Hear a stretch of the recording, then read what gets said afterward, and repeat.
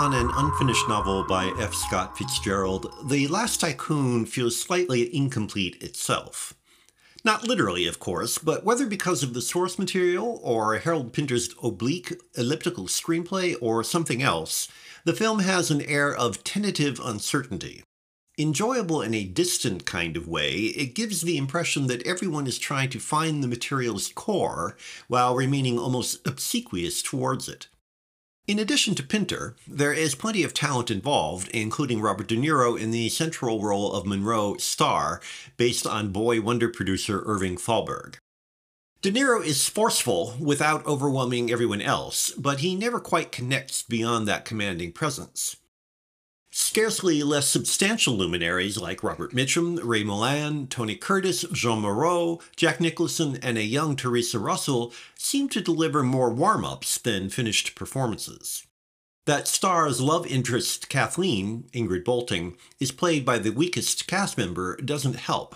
Her halting, insecure performance turns calculated mystery into obscurity.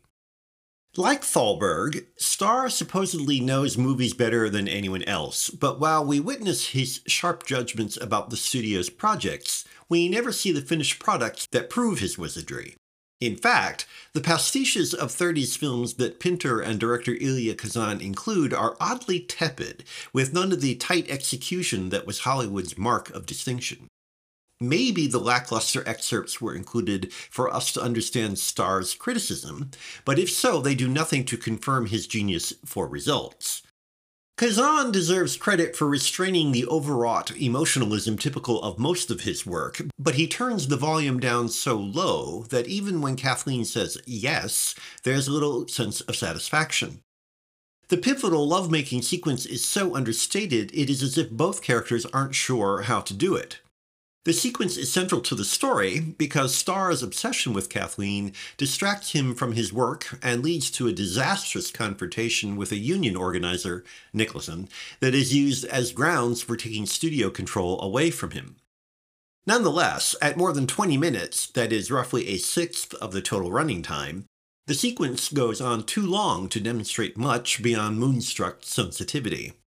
It certainly does nothing to help us understand Kathleen as anything more than a bundle of confusion. De Niro moves with sleek determination in his 30s suits, but he's just the most obviously turned out in a production tailored to the nines with expensive toys for pampered sybarites to enjoy in the sunshine.